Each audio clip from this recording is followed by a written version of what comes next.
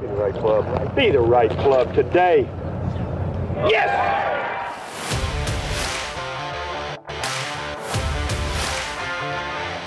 Again, has to be careful of the speed. What a comeback season for Hal Sutton.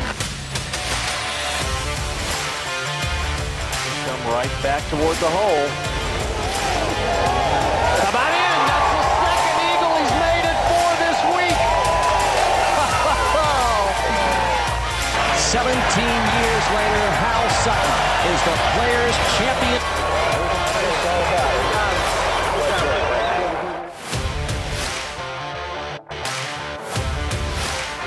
He's got it going right at the flag stick. It'll be up. It is.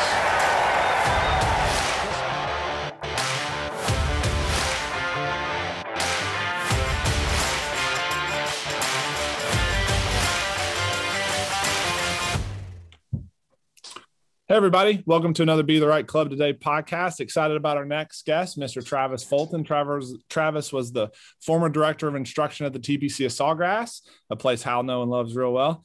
Former instructional host on the Golf Channel. He's the current host of the Stripe Show podcast. Travis, welcome on to the Be the Right Club Today podcast. Hey, how you guys doing? We're great. So, Travis, tell me something.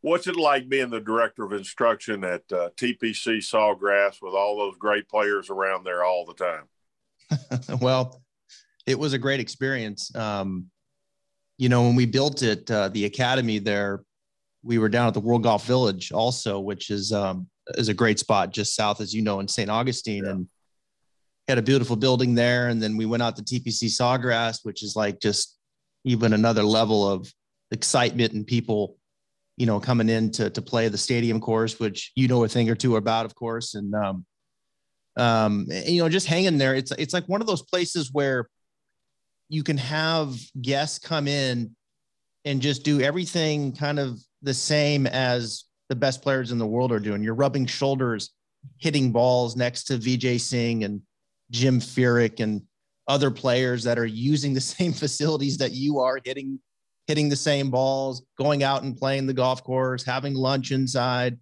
So you're really a part of the action there as far as hanging with the best players, playing at one of the top golf courses in the world. So it was a great experience to get that place going and off the ground. And, Todd Anderson took the reins over there a few years back, and they're doing great.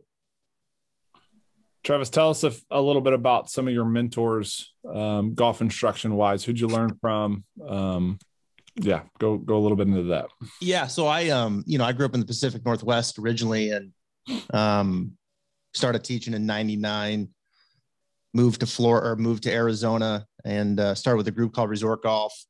Scott Sackett was the director of instruction at the time, traveled the country with these guys. And eventually we ended up getting the PGA Tour license. That's what brought us to Florida and, rubbed shoulders with a lot of great teachers down here, learned a great deal from, in Florida, it's a Mecca, right? There's teachers everywhere here in Florida, and to be able to spend time with like Todd Sones on the short game and Chuck Evans on, the swing itself, David Ledbetter down in Orlando. And, there's a lot of them that have come through that I've spent time with, and I'm kind of a nut. So I'm always, kind of reading and watching videos. And even though I haven't met some of these guys, I've always been kind of looking at their stuff. And I would say Scott, really, he kind of got me going in it, not just from a technique standpoint, but just in the business itself and running academies and what it takes to be successful in this industry as far as, being able to make a nice living teaching the game and what that takes. So he was a good influence. Todd Sones was a good influence on me. Again, not just from a short game standpoint, but also just a overall business standpoint. A guy by the name of Lynn Blake, who probably doesn't get a lot of credit. He's a great teacher, old golfing machine teacher, just really wise beyond his years. He always had a great influence on me. I spent a lot of time with him. And, the list just goes on and on in today's game with the Jeff Smiths, the George Gankis, the Chris Comas of the world, who will be on my podcast on Thursday. It's just an endless list of being influenced by guys that know what they're doing. It's kind of interesting. You mentioned Chuck Evans. I did some time with, I worked for a company called MySwing, a little 3D motion company for a while. And Chuck had moved out to Arizona, and we spent a ton of time together. Chuck's a good guy. I really like Chuck a lot. Another TGMer too. A lot of golfing machine background between Chuck and Lynn Blake for sure. Yeah. When I was young, I was kind of, Chuck and I shared an office for probably 3 years, and he kind of fed it to me, every single day. So I went through all the certification, just sharing the office with him, which was a great start. I think that book was really kind of ahead of its time. I mean, there's no book that has the answers to everything, but there was a lot of great stuff there that really, kind of got me thinking down this line. Chuck Cook was another guy that, certainly was a part of that. And I've spent some time with him.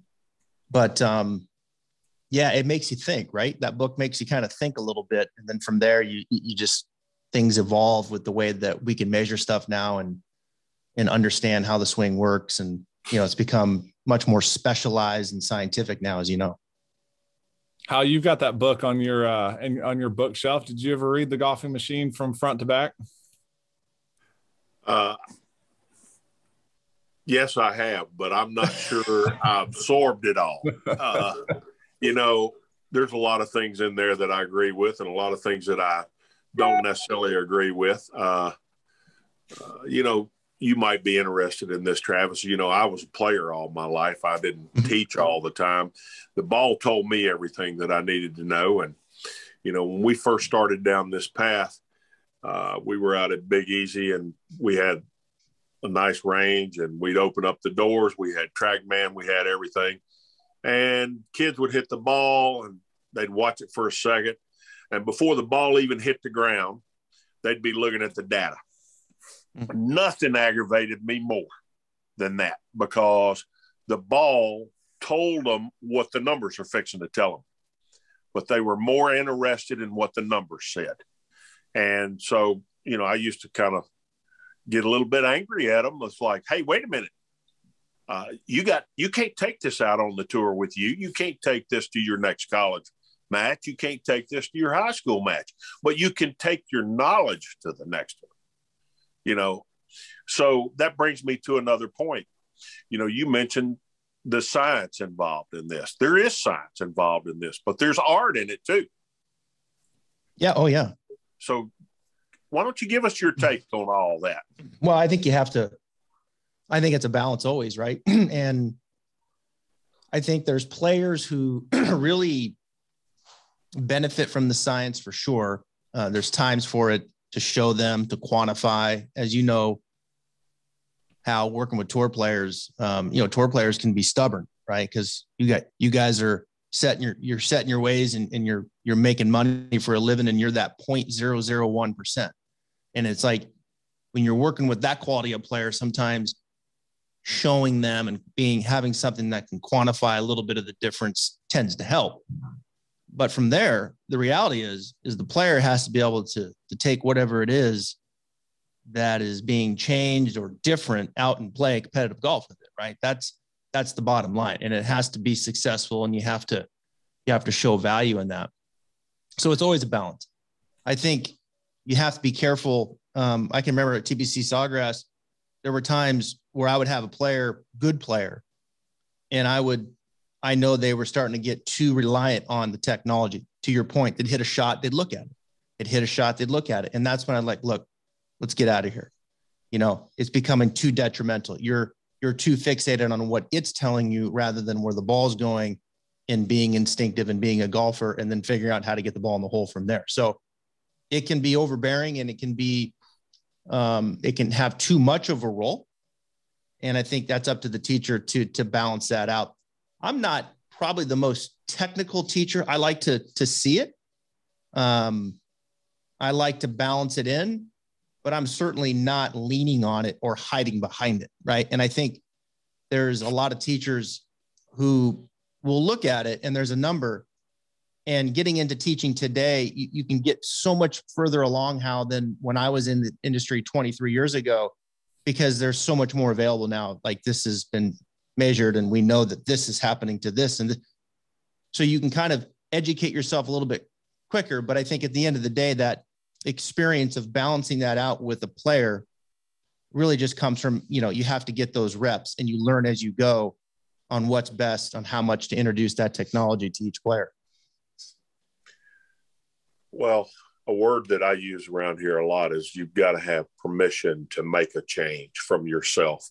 And that's certainly true with a really, really good player, because he's dealing with a known and he's trying to make money with that known. Mm-hmm. And so prove it to me as to why I need to make this change, because a really good player knows the amount of effort and time that it takes to make change. Yeah.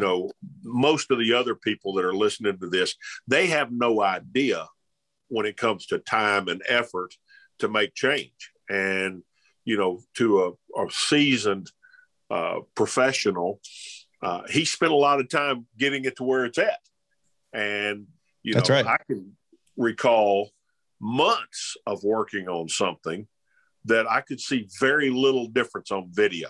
Now, if I'd have had the stuff that we have today, I might have seen some difference. Yeah. But, the stuff that we had available to us, it was pretty hard to see the differences of a month's worth of work. Yeah, no, that's fair. Yeah, I think that's fair. I'll tell you a quick story. A guy that when I was teaching a lot, I worked with Fred Funk, as you played a lot of golf with Fred. I taught Taylor when he was young here in Ponte Vedra. And there was a time, and I think Fred was like 50, I don't know, 253 maybe. And, Trackman was starting to kind of make its way onto the scene, right? And we had a Trackman, we were hitting shots, and how Fred hit 1 degree down on his driver. And Fred's one of the straightest drivers ever, right? To play the game. Yeah. And so he's asking me questions. He's like, so if I hit 1 degree up on it, then I can hit the ball another probably 10 to 12 yards longer, right? I'm like, well, in theory, yeah, because if the tack angle was a little more up and we could launch it, a little higher, less spin, like that. We know those things at that point based off Trackman. So he's like, well, let me see if I can hit up on it. So he starts trying to hit up on it 1 or 2 degrees. And all of a sudden, how he starts, kind of hanging back a little bit more. And what happened was he when he would square it up, it was like, oh, wow, another 10 yards. And that was huge for Fred because he wasn't one of the longest. But the reality was, where I'm going to the story is, I'm thinking to myself at the time, I'm like, Fred, I really don't want you to try to hit 1 or 2 degrees up. I know in theory you'll hit it longer, but you can't play with that. You're the straightest driver right now on tour. So to try to go 1 or 2 degrees more up and spray it everywhere for another 8 yards, I don't think that weighs out. I don't think that's going to do very well for you. And that's an example of the conversations that you would have in using video, because Fred couldn't take that to the course and play with that. It was too different. It was too erratic from where he was coming from. And it didn't make sense for another 8, 9, 10 yards. And then for him to miss the fairways that he was hitting it at the distance that he was. Yeah. I mean, to go from really short and dead straight to short and crooked or more crooked is a scary proposition. And that's one thing Hal always talks about. Tour players have to be very careful going after their weaknesses, because they'll forget about their strengths. And what made Fred so good was the fact that he hit every fairway. And if you take some of that away, you're really limiting him. You're taking away his weapon, right? Travis, what do you think about in your opinion, how are tour players using Trackman? How are they using the radars when they're all set up on the range? There's a lot of our kids will ask us, do they know all the numbers? And my argument is most of them don't. Most of them are using it for a pure radar rather than, a distance measuring device versus diving into low point, diving into angle of attack, diving into pass, swing direction, all that stuff. Yeah, I think so. I think that's accurate. They're using it to more for distance, right? Like what is the carry distance, gapping wedges, those kinds of things. I mean, Dustin Johnson bought a Trackman, and the only thing that he has up on there is the carry distance. So when he's hitting his wedge, the carry distance of his wedge, he wants to know. I think the other thing Trackman will help as they're playing in different elevations, temperatures and things like that. You can quantify how far the ball is going to travel based upon where you are in the country. Right. So I think kind of, what is it? 1%? Is it 3%? What's the difference, right, in carry distance in some of the different parts of the country that you might be playing? And then I think just like as they're warming up and they're hitting, and as Hal knows, your body feels different every day, right? So do I need to bring a few yards off of that? Am I a little amped up today? And do I need to add a few yards? So I think every day that you see it out there, I think that carry distance is the big one. But yeah, they're not diving into, at least I hope not, they're not diving into all these other swings or these other numbers that Trackman has given you. I love the way you said you hope not. So that means you don't think that's in the best interest of a really good player to know all of those facts out there. And I think it's really good that we say that on here, because there's some pretty good players that listen to this, and, they don't need to be caught up in that. Myself, I go out to play right now after looking at this all day long. I go out to play and I'm thinking, okay, what is Hal Sutton going to concentrate on today? Do you find yourself doing the same thing, Travis, when you go out to play and you're giving lessons all the time? I mean, where is your game in this? My game is, Hal, I'm probably a scratch player, one handicap somewhere in there. So when I go play, I don't practice a lot. When I go play, I basically just go out and have fun. Like I have no expectation, because I know that, look, I'm capable of shooting 1 or 2 under. And so when I go out and shoot 4 over, instead of getting mad, knowing I'm not putting the time into it to practice my own game, it is what it is. But I go back to your point that you said about the players. Like there's a lot of good players listening to this. And when good players have all of these things available to them, like what are you trying to do? Like, are you trying to play golf swing, or are you trying to go out and shoot a score? Right. I mean, that's really what it comes down to. I mean, at the end of the day, professional golfers like yourself, Hal, what they're great at is going out and making a score and being instinctive. And that's the bottom line. I think it's really easy to get caught up into too many little things of playing golf swing, of this and that and this and that. And pretty soon, you become inundated and you become too technical. And then you kind of lose like the art of it, of going out and playing golf. Jordan Spieth, I think, is a great example. Jordan Spieth is an absolute genius, in my opinion. Like he's an artist. He's a genius of playing the game. And we saw it for the better part of 2 years, where he kind of lost his swing, and he's working on things, and there's a lot of backswing things that he's trying to do, and he couldn't do all those things and hit the ball. And it kind of got to a point where they had to reverse engineer it, where it's like, look, where do you want to be at impact to hit a fade? We can't hit this hook. So where do you want to feel like when you hit a fade? All right, well, I want to feel like this, and kind of get into it and hit it, right? And not get caught up in what the club is doing so much. And at that point, when he kind of made it more instinctive and not so position oriented, that's when he started to, kind of take off and start being Jordan Spieth and hitting shots and playing the game again. So it's a balance of it. It's very a sensitive thing when a player, that's never been my business model. I never really wanted to get into that, Hal, and travel the tour with tour players. Y'all crazy. You guys drive me up the wall anyway. But when you're working with a player like that, it's sensitive. Like, when you're making change and getting in there, because you're dealing with the livelihood. And we know what at the end of the day, you guys can't be thinking. You have to be playing the game. You have to be playing. That's what makes you great. And if you're thinking and you're thinking about this and this and this to make that happen, that's going to catch up with you eventually. Well, that's why I go back to the point that I brought up. You've mentioned science, and I threw the art in there. And so I'm going to, for everybody out there, I'm going to go ahead and explain a couple of things. Most of the tour players are artists. Yeah. They're not scientists. They're artists. DeChambeau is one of the very few people that plays the tour that would be considered a scientist. He's interested in all that sort of stuff. The rest of the guys are players. They're interested in scoring. I've seen way more good. There's less good players and more good swingers in the world out there because of the science. And I try to, if I have anything to impart to a youngster in here is let's get an efficient golf swing. Let's learn how to play the game.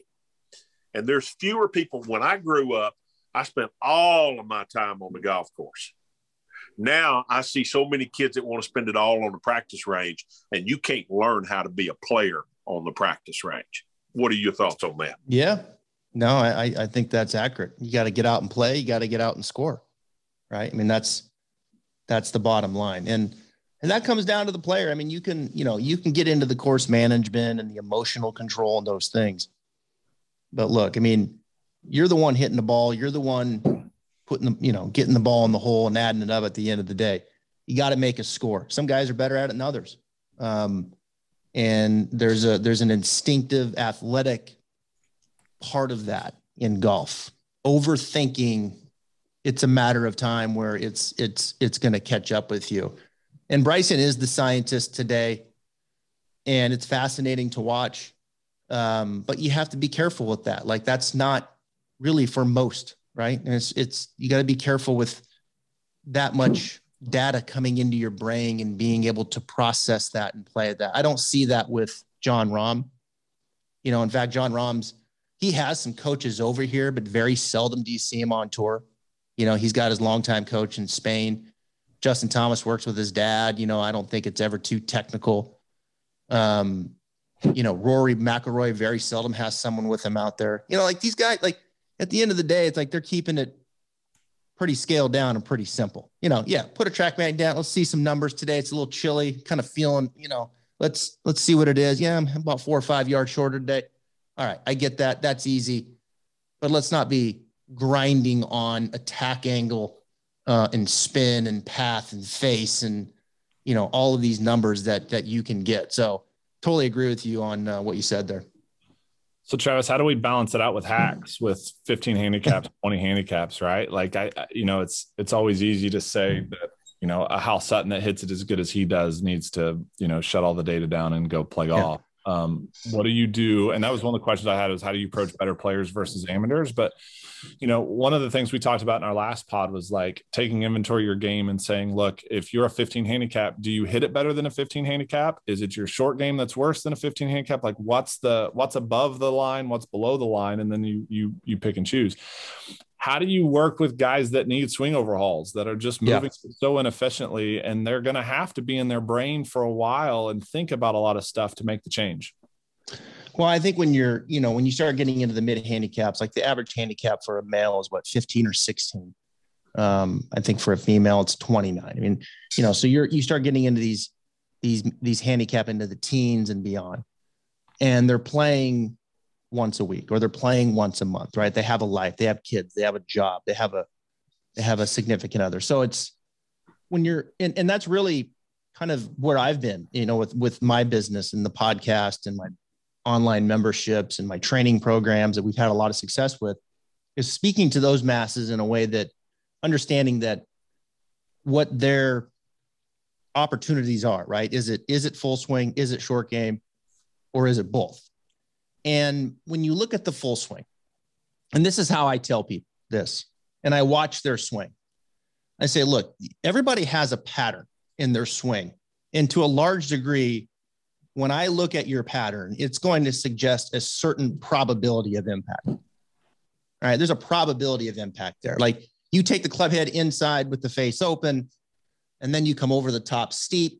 I can pretty much tell you what's going to happen from there as far as the ball flight, and based on what you're telling me, how much you play, what the probability of that impact is, and within probably 2 or 3 points of your handicap of what it's going to be.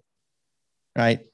So you can keep doing that because sometimes you're going to hit that little pull fade and it's going to be online. Sometimes you're going to wipe it and now you're going to miss it 15, 20 yards short. Sometimes the face is going to turn down. You're going to hit a hard pull. And that pattern is probably going to exemplify itself even more as the club gets longer, So you're losing distance and your driver becomes kind of your main issue. And they're like, well, how'd you know all that? So, well, it's because that's what I do all day. It's what I look at all day. So these patterns are not new. Some manage those patterns better than others, but most, it's a certain level of probability. So when you get in there and you start rewiring it and you start getting the face a little more square and out in front of them, now what does that mean? Well, if you come over it, you're just going to hit poles. You're not going to hit the wipe anymore.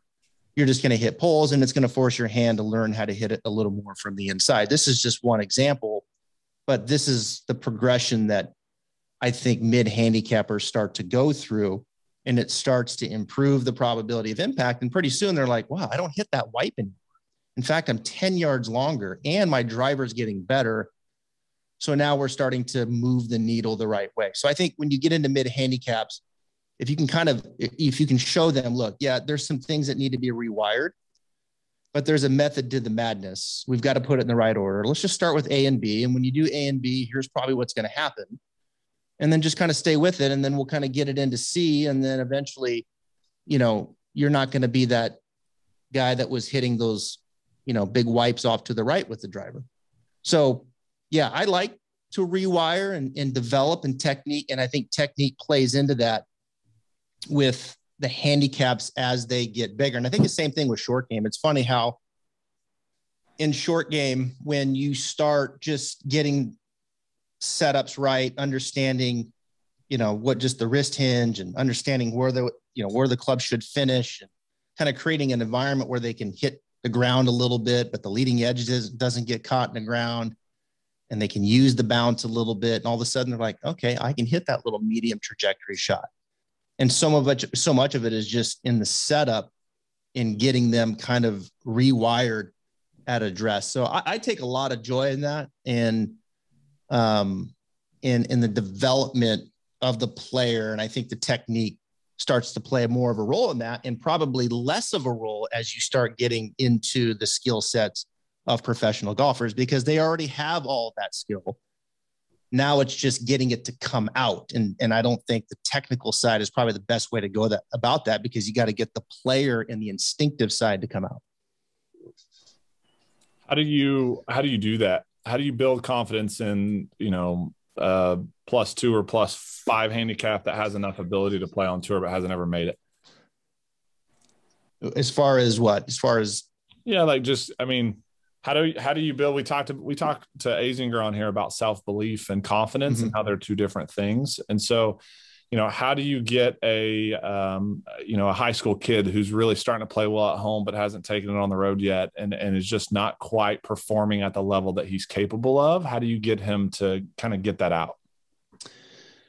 Yeah, I think you have to stay the process. I think, like, if the coach and the player, assuming the process is correct, right? Like, assuming what the track that you're on is the right one, I think you have to stay the course with that and let it kind of materialize, let the experience transpire, and then learn from the subtleties that are happening until it eventually comes out. I've been through that process a number of times over the years. My probably business has been more on developing young players, junior players through high school into college. Taylor Funk was one of them, Fred's son, when he was here.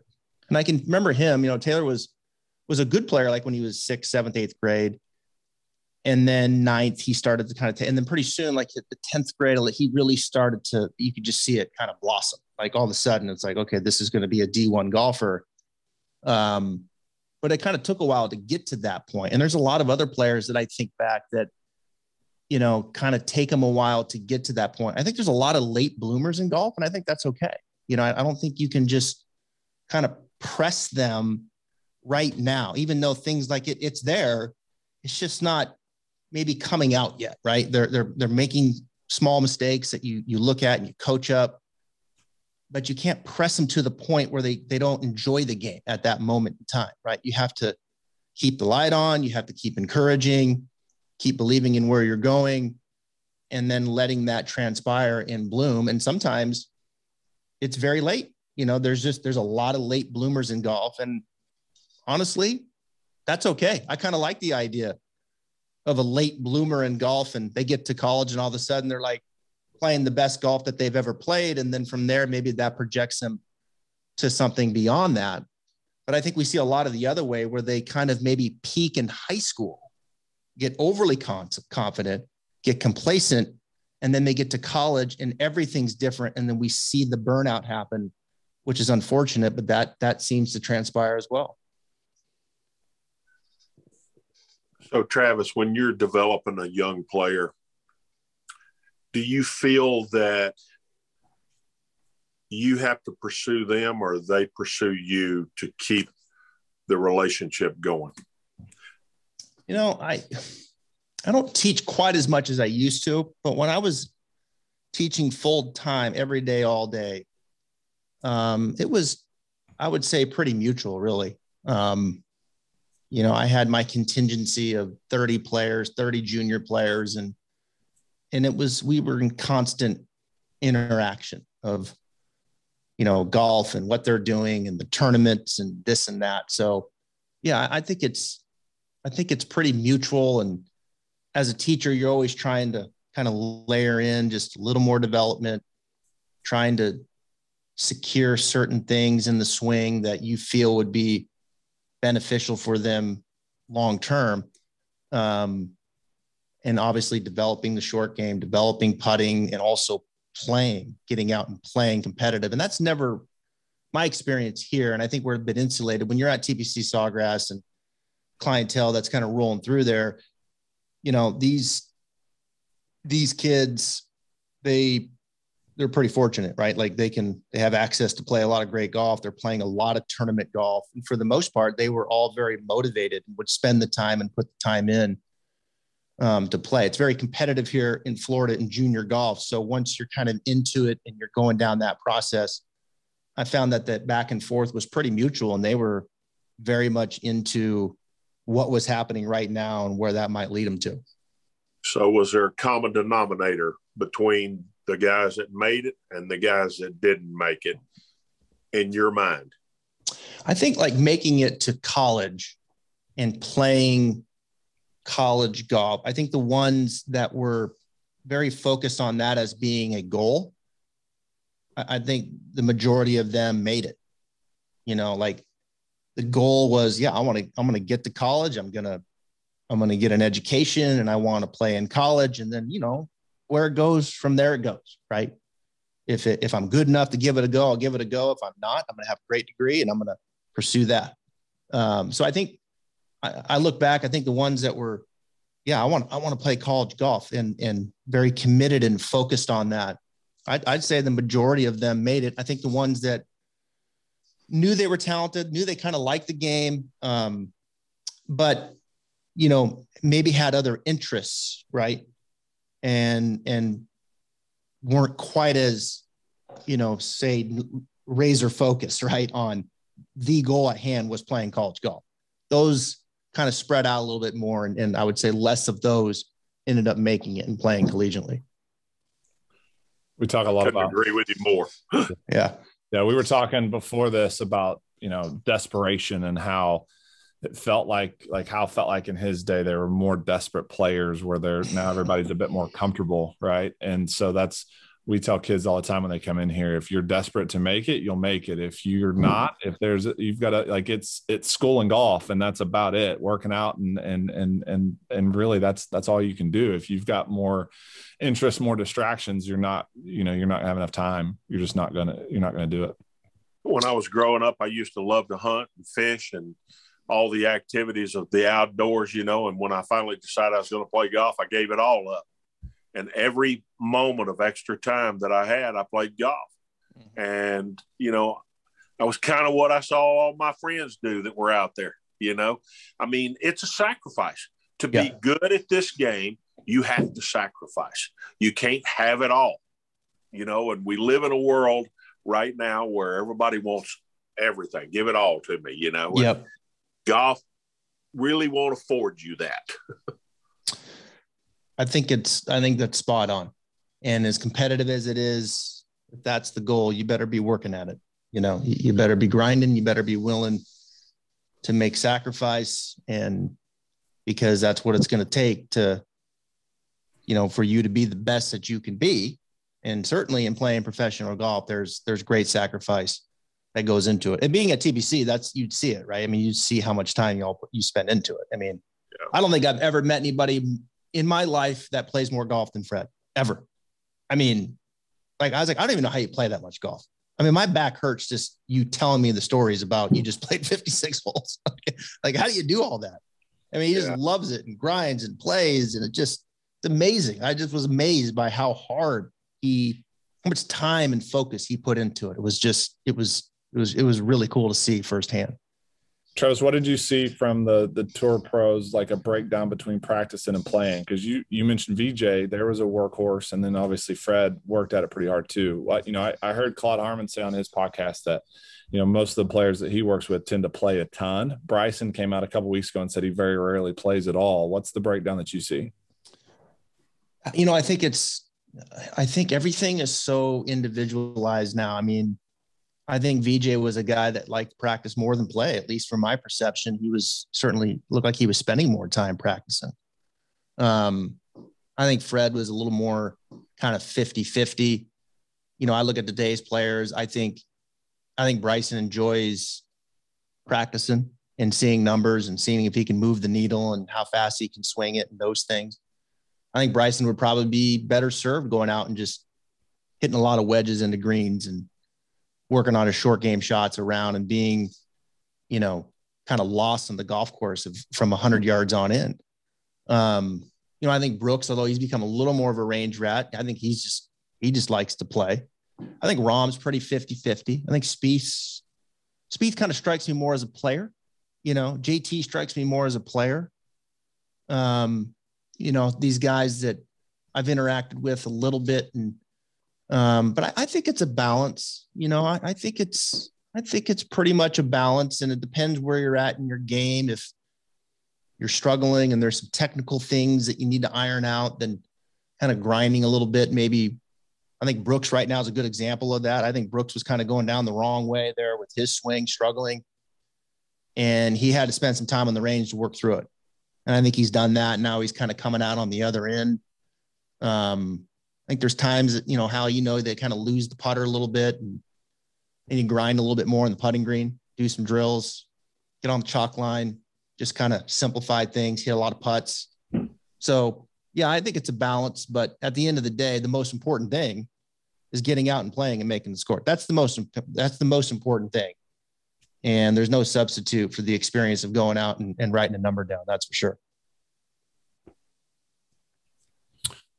So you mentioned online lessons. If you could eradicate a fault that you see from a majority of your students and never have to see it again, never have to deal with it again, what fault would you be eliminated in everybody's golf swing?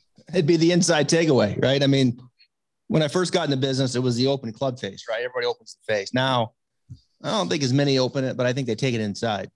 The club head gets behind the hands early. There's just not many that have played well from there. Raymond Floyd was one. And there's been a few, but not many. So I think that inside takeaway is a tough one for the amateur player, because when the club head gets behind him early, it tells the body not to turn as much. And when you tell the body not to turn as much, then you start getting some other body faults, some reverses and different things that we all have seen on the driving range. And then from there, it's inevitable that player's got to come over it, right? So they kind of get it in behind them, and then they got to come over it. And that's not exactly what we're after, right? That's not what we want to see. We'd rather see it the other way, where the club head's a little out in front of them. And then from there, now they can make a better turn, and then the club can work back down a little bit underneath that. So the other thing is sometimes, usually, the better player that gets it inside, they'll kind of get it in and shut, and then they'll bring it back down from the inside very shallow. And of course, they'll hit a lot of push hooks. And that's better than the pull slice. But, again, kind of cleaning that up is better served for them. The higher handicap will get it in. Maybe the face will open a little, and then they'll come over it and they'll hit wipes. And that's not conducive through the bag as they get to the driver. So the driver is the most enjoyable club to hit. So when you're talking about enjoying the game, that inside takeaway, you get it in behind it and shut. Better players swing from the inside. They hit a lot of pushes. They hit a lot of hooks. So they get frustrated with that. Then the higher handicap takes it in, opens it. They come over it. They hit a lot of pop flies and weak slices. So it's like that inside takeaway is problematic. And I see it all the time. And what I find is when I clean it up, get that club head a little more out in front of them, now they can make that better turn. Now they can get it working around them. And now it's like, okay, now it makes sense. I've got room to come down from the inside. And it's just a nice domino effect from there.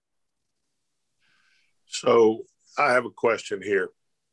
You mentioned the open face used to be the problem. Well, that's because we've moved past the poor teaching that everybody gave us on early stage where they thought toe up was square. Yeah. And, my group came up into the toe up as square and Hogan talking about forearm rotation. Yeah. So if you have toe up, you better have forearm rotation.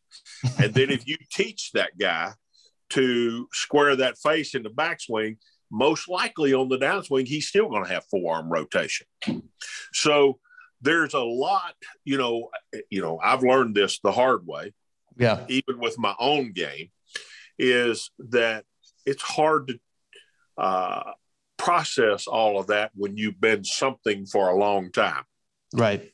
And so, teaching a young player the new golf swing or the modern golf swing versus teaching somebody's, 55, 60 years old that's been a really good player and he's got that toe up in his backswing, that'd be a hard change for a guy like that. You agree with that? Oh, yeah. Anytime you're messing, some of the easiest changes for higher handicaps is fixing the club face. Some of the hardest changes for your really good players is changing the club face. Yeah, I agree. That's pretty strong. Yep. That's because you're messing with the steering wheel. And so for a better player, when you mess with the steering wheel, you got your work cut out for you because the better player knows how to steer it, even though it might be toe up. He knows how to steer it. He knows how to make it work. So when you change that face, you better be ready to get in there and change the other part of it. And that can be a very clunky process and one that I would probably run the other way from. I'd run from that job in a hurry. Travis, what's your take on speed? How do you get your students to swing at it faster? You mentioned the Fred Funk story, but how do you get guys to move at it faster without necessarily blowing the whole machine up or sacrificing too much accuracy? I'll answer that with the middle handicap. I think the concept of it's like the old man swing, right? You think of the old man swing. As we get older, we tend to just kind of stay down. Like our spine just stays down and we take it back and our arms kind of lift. And we may turn a little, but the idea is that the spine's staying kind of down in flexion. The lower body, the legs aren't moving much. And it's like the swing just condenses, right? It just condenses down and it's almost like just suffocating to the point where all this potential energy, you can just see it going away. And then we try to golf swing.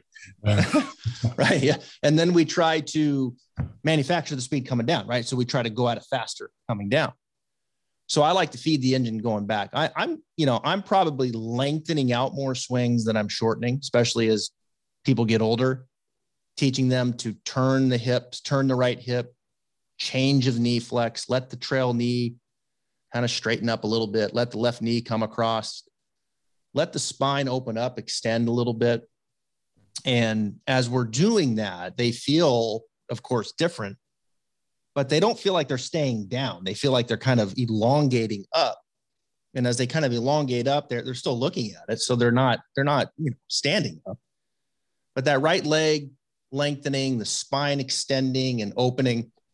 Now all of a sudden, when you show them that, they're like, oh, wow, that looks really good. Like I've actually made a turn and my arms in the club are like behind me now, like around me. And from there, you've got a lot more potential energy to deal with. So I find lengthening people out in the backswing gives them all of this energy coming through and stuff that they can work with. And usually, I got to tell you, I don't think they lose much accuracy either. They tend to hit it longer and straighter. I don't think those two have to be as independent as one would think. And now, if you're going after it like a long drive person, that's a different story.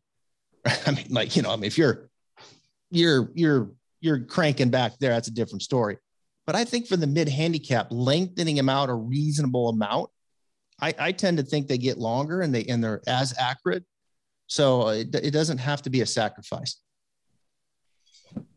Wouldn't you agree, Hal, that most of our, say, 50 and older crowd that's coming here, especially when you and I have done assessments together, very few have we shortened, right? I think we would agree with just about everything Travis said there.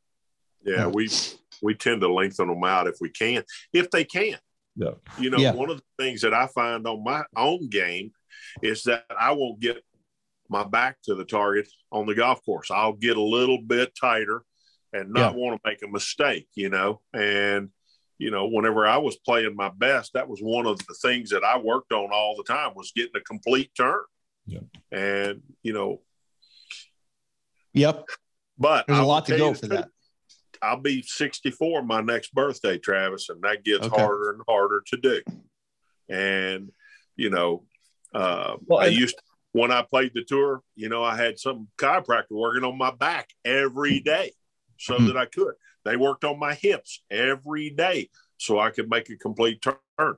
So that guy that's, sitting in an office all the time and going out to play 1 or 2 times a day, and he's 58 to 60 years old, it's hard for him to make that big turn. And he's sitting this way, right? He's down, flex down. Exactly. And it's like your golf swing looks like that. That's exactly right. Oh, and Travis, I like your take on this too. Don't you think that it's a little bit of one of the things we say about distance and the Mach 3 guys say about distance is it's a mindset thing. And a lot of Hal's generation grew up where fairways were so important. And now, these 15 to 25-year-olds are growing up thinking that it doesn't matter about the fairway, go bomb it as far as you can. And one of the challenges is getting the older generation to swing at it without fear of where it might go. And how would you say, I mean, you can go, when you were playing a year or two ago, you could get to 107, 108, 109, even 110, but it wasn't comfortable for you because you're used to trying, you're in that comfort zone hitting 10, 11 fairways around. Right. No, I think it's spot on. I think we have that internal governor. That's the governor kind of says, no, this is the speed we're moving at because we're comfortable with this. And then as you kind of chip away at that governor and you lengthen and you go faster, you realize, I'm actually about as accurate. I'm still as accurate. I'm not losing. In fact, I just gained 8 yards and I'm hitting the same amount of fairways. So you have to chip away at that governor. And I think that governor gets stronger as you get older. I think we get, again, conservative. And so you have to chip away at it. I know from my own experience in working on speed training, that's the case. Like my governor is telling me here, and I'm trying to go past it. And as I go past it, my swing I like the way it looks and my speed goes up and my centerness of contact on the face is still pretty good. And it's still right there in front of me. I feel more out of control, but I'm not really losing much control. And it's kind of a weird thing to say, right? That you have to lose a little bit of control. But at the same token, I think back to when I'm playing really well and I'm instinctive and I'm just cruising and I'm not thinking. Like I get to that point where it's like, man, I feel like I can't hit it hard enough because my swing feels so good. So there is no governor at that point, and you're just reaching back and cranking and you're not worrying about anything. That mindset is wonderful.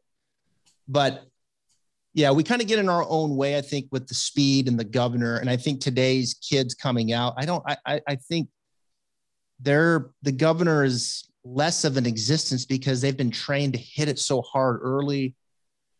Today's game in the PGA Tour is not as penal off the tee, not as much rough. So why not? Why not hit it 330 down there and have 9-iron out of the rough while the rest of them are hitting at 295 and they've got 6-iron out of the fairway, right? I mean, why not? Like You're not going to penalize them to do that. Now, some courses do, but for the most part, there's a lot of Bomber's Paradise where it's like, look, I'll roll the dice. I'm in the rough, but I'm hitting my driver. So here it comes. And they're taking lines that are absurd, right? I mean, just absurd lines and where they're aiming it and hitting it. So your governor runs in direct correlation with the kind of success you're having. So the more successful you have, the more you'll step your governor up. And yeah, I like that. So in my generation, we grew up with driver heads that were about that big, not that big. They weren't very forgiving. They were heavy, and we had to be a lot more precise at that time than you do today. The manufacturers have built a lot of forgiveness into golf clubs. Yeah. And, that's not to say that I think my generation was better. That's not what I'm trying to say. I'm trying to say we had different boundaries than the guys do today. And, if I were teaching my son, which he doesn't hardly play golf, but if I did, I would have said, hit it as hard as you can. I'll teach you how to hit it straighter later. And I grew up in the era where I tried to hit it straight first and then add a little distance to it. That's a harder way to do it. Agreed. So tell me this. We've done about 50 podcasts so far. Okay. I know you've done quite a few. Who's been your favorite guest that you've ever had on? Boy. That's a tough one. Hal, I got to tell you, I'm a huge Lanny Watkins fan. He's been on my podcast. Hal, I'm going to have you on. And I had Lanny on during the Ryder Cup, and he just told me Ryder Cup stories. And I eventually had to let him go because I was like, okay, I think we've been at this for like an hour and a half, and I'm sure you got other things to do. And I could listen to Ryder Cup stories, and you talk for easily the rest of the day. So he was great fun. Yeah, I really enjoyed that.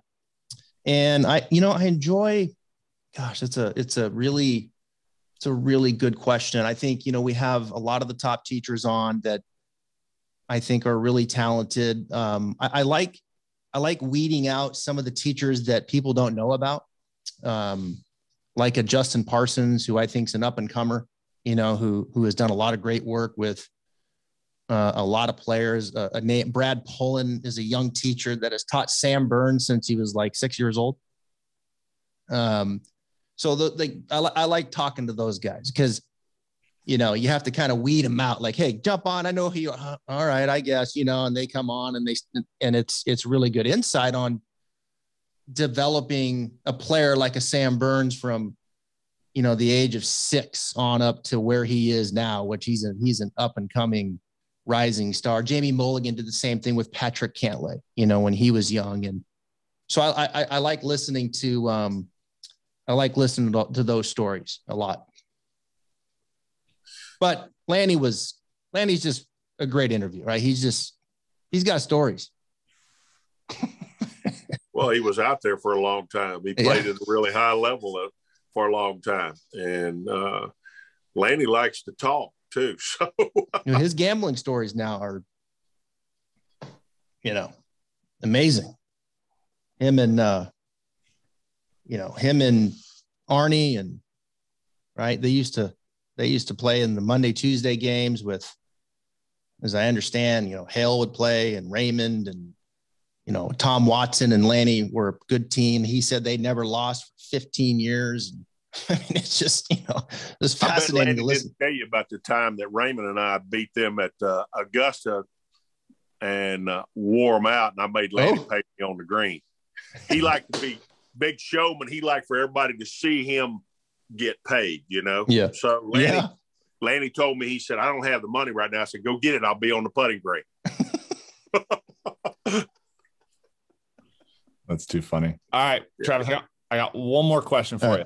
We saw a Twitter post a couple weeks ago by Jake McNulty asking if Jim Furyk walked through your door at age 13, swinging the way Jim Furyk does, swinging the way he has forever, would you change him? If you would have changed him, would you ruin him? Now, the interesting part of this, we had Jim on the podcast, and we asked him this question. I believe, and how to some extent believes, that Jim was what made Jim Furyk was his mindset, his belief, his discipline, his pre-shot routine, all the internal stuff, and not necessarily his golf swing. I believe that if you got him early enough, you could tweak it, you could make a change, and he could still be Jim Furyk. What do you say? I mean, it's probably the case. I mean, he was a special person. I don't think I would have changed it. Jim was a good young player who had a lot of great club face control. Yes, it looks different, but the face didn't take on a lot of rotation, very stable through the impact zone. I think the one thing with Jim that's fascinating, no one stands closer to the ball than him. So therefore, no one has to stay in their spine angle better than him. Like, if that guy's hips move towards the ball, a fraction, he would miss it. He would. So you just look at his swing, and just Travis, from the standpoint of face control and posture. Real quick, Travis, what I would say too is one thing that he said on the podcast that I thought was interesting is he said that he was never known to be that good of a ball striker until he got on tour. He was always known as this short game wizard, and then he kind of felt like he developed into a ball striker. I thought that was just an interesting thing that not many people talk about. Yeah, it's an interesting question. I'd like to think that I wouldn't. I think I would like to think that I would incrementally have done what was necessary based off what I was seeing at the time, rather than, all right, Jim, we got to blow this thing up. We got to get the shaft here. Left arm, got to get it more around you. We got to get you deeper into your right hip. Like you start listing off the 3 or 4 things that are the obvious. I don't think I would have had that conversation for sure out of the gate. I think you can incrementally move the needle a little bit here and there without having to say, look, let's rebuild the whole thing. Now, he might've said he wasn't one of the better ball strikers, but look, I'm sure he was doing just fine. Yeah. He might've hit a few hooks and be like, hey, when you hit that hook, let's just kind of get at the exit more over here. Right. A little more to the left. Well, so you made an interesting comment that no one stood closer to the ball than him. Yeah, no one. So I worked with Byron Nelson for about 3 years. And one of the things that Byron impressed on me was for every person he saw stand too close to it, he saw 1,000 stand too far from it. Yeah. Would you agree with that? Oh, yeah. Yeah, for sure. So, I mean, is distance from the ball, I mean, every club is longer. I mean, we're playing with 46-inch drivers now. Back in the day, we played with 43-inch drivers. You're going to get further from the ball when you get longer clubs. Yeah. So, I mean, we don't have much more time here, but what do you think about that? Well, I mean, incrementally, you're going to move back, but I think for the most part, most are standing too far. I think I'm definitely inching them in to be a little bit closer at address. I mean, if you stand too far from it, then when you go to hit it, I mean, you're just more likely everything's going to be moving towards a golf ball. Right. So, you get in a little closer. Now you can push back, you can make some room, and no one, kind of pushed back and stayed back better than Jim with his hips, because he's standing right on top of the ball. I mean, if his pelvis would have went towards the ball a centimeter, he'd whiff it. So, right. So yeah, I think generally speaking, I'm trying to inch people in a touch closer. I think the driver, you could probably get away with being a touch further from it. In generally speaking, just because it's teed up a little bit. Yeah.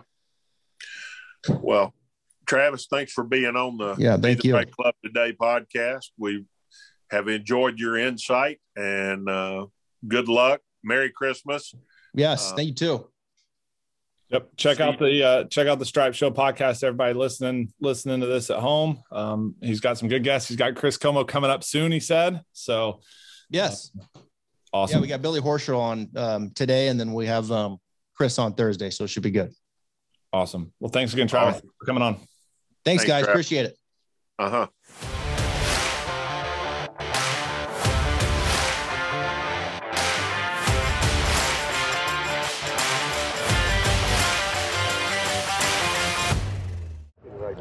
Be the right club today. Yes!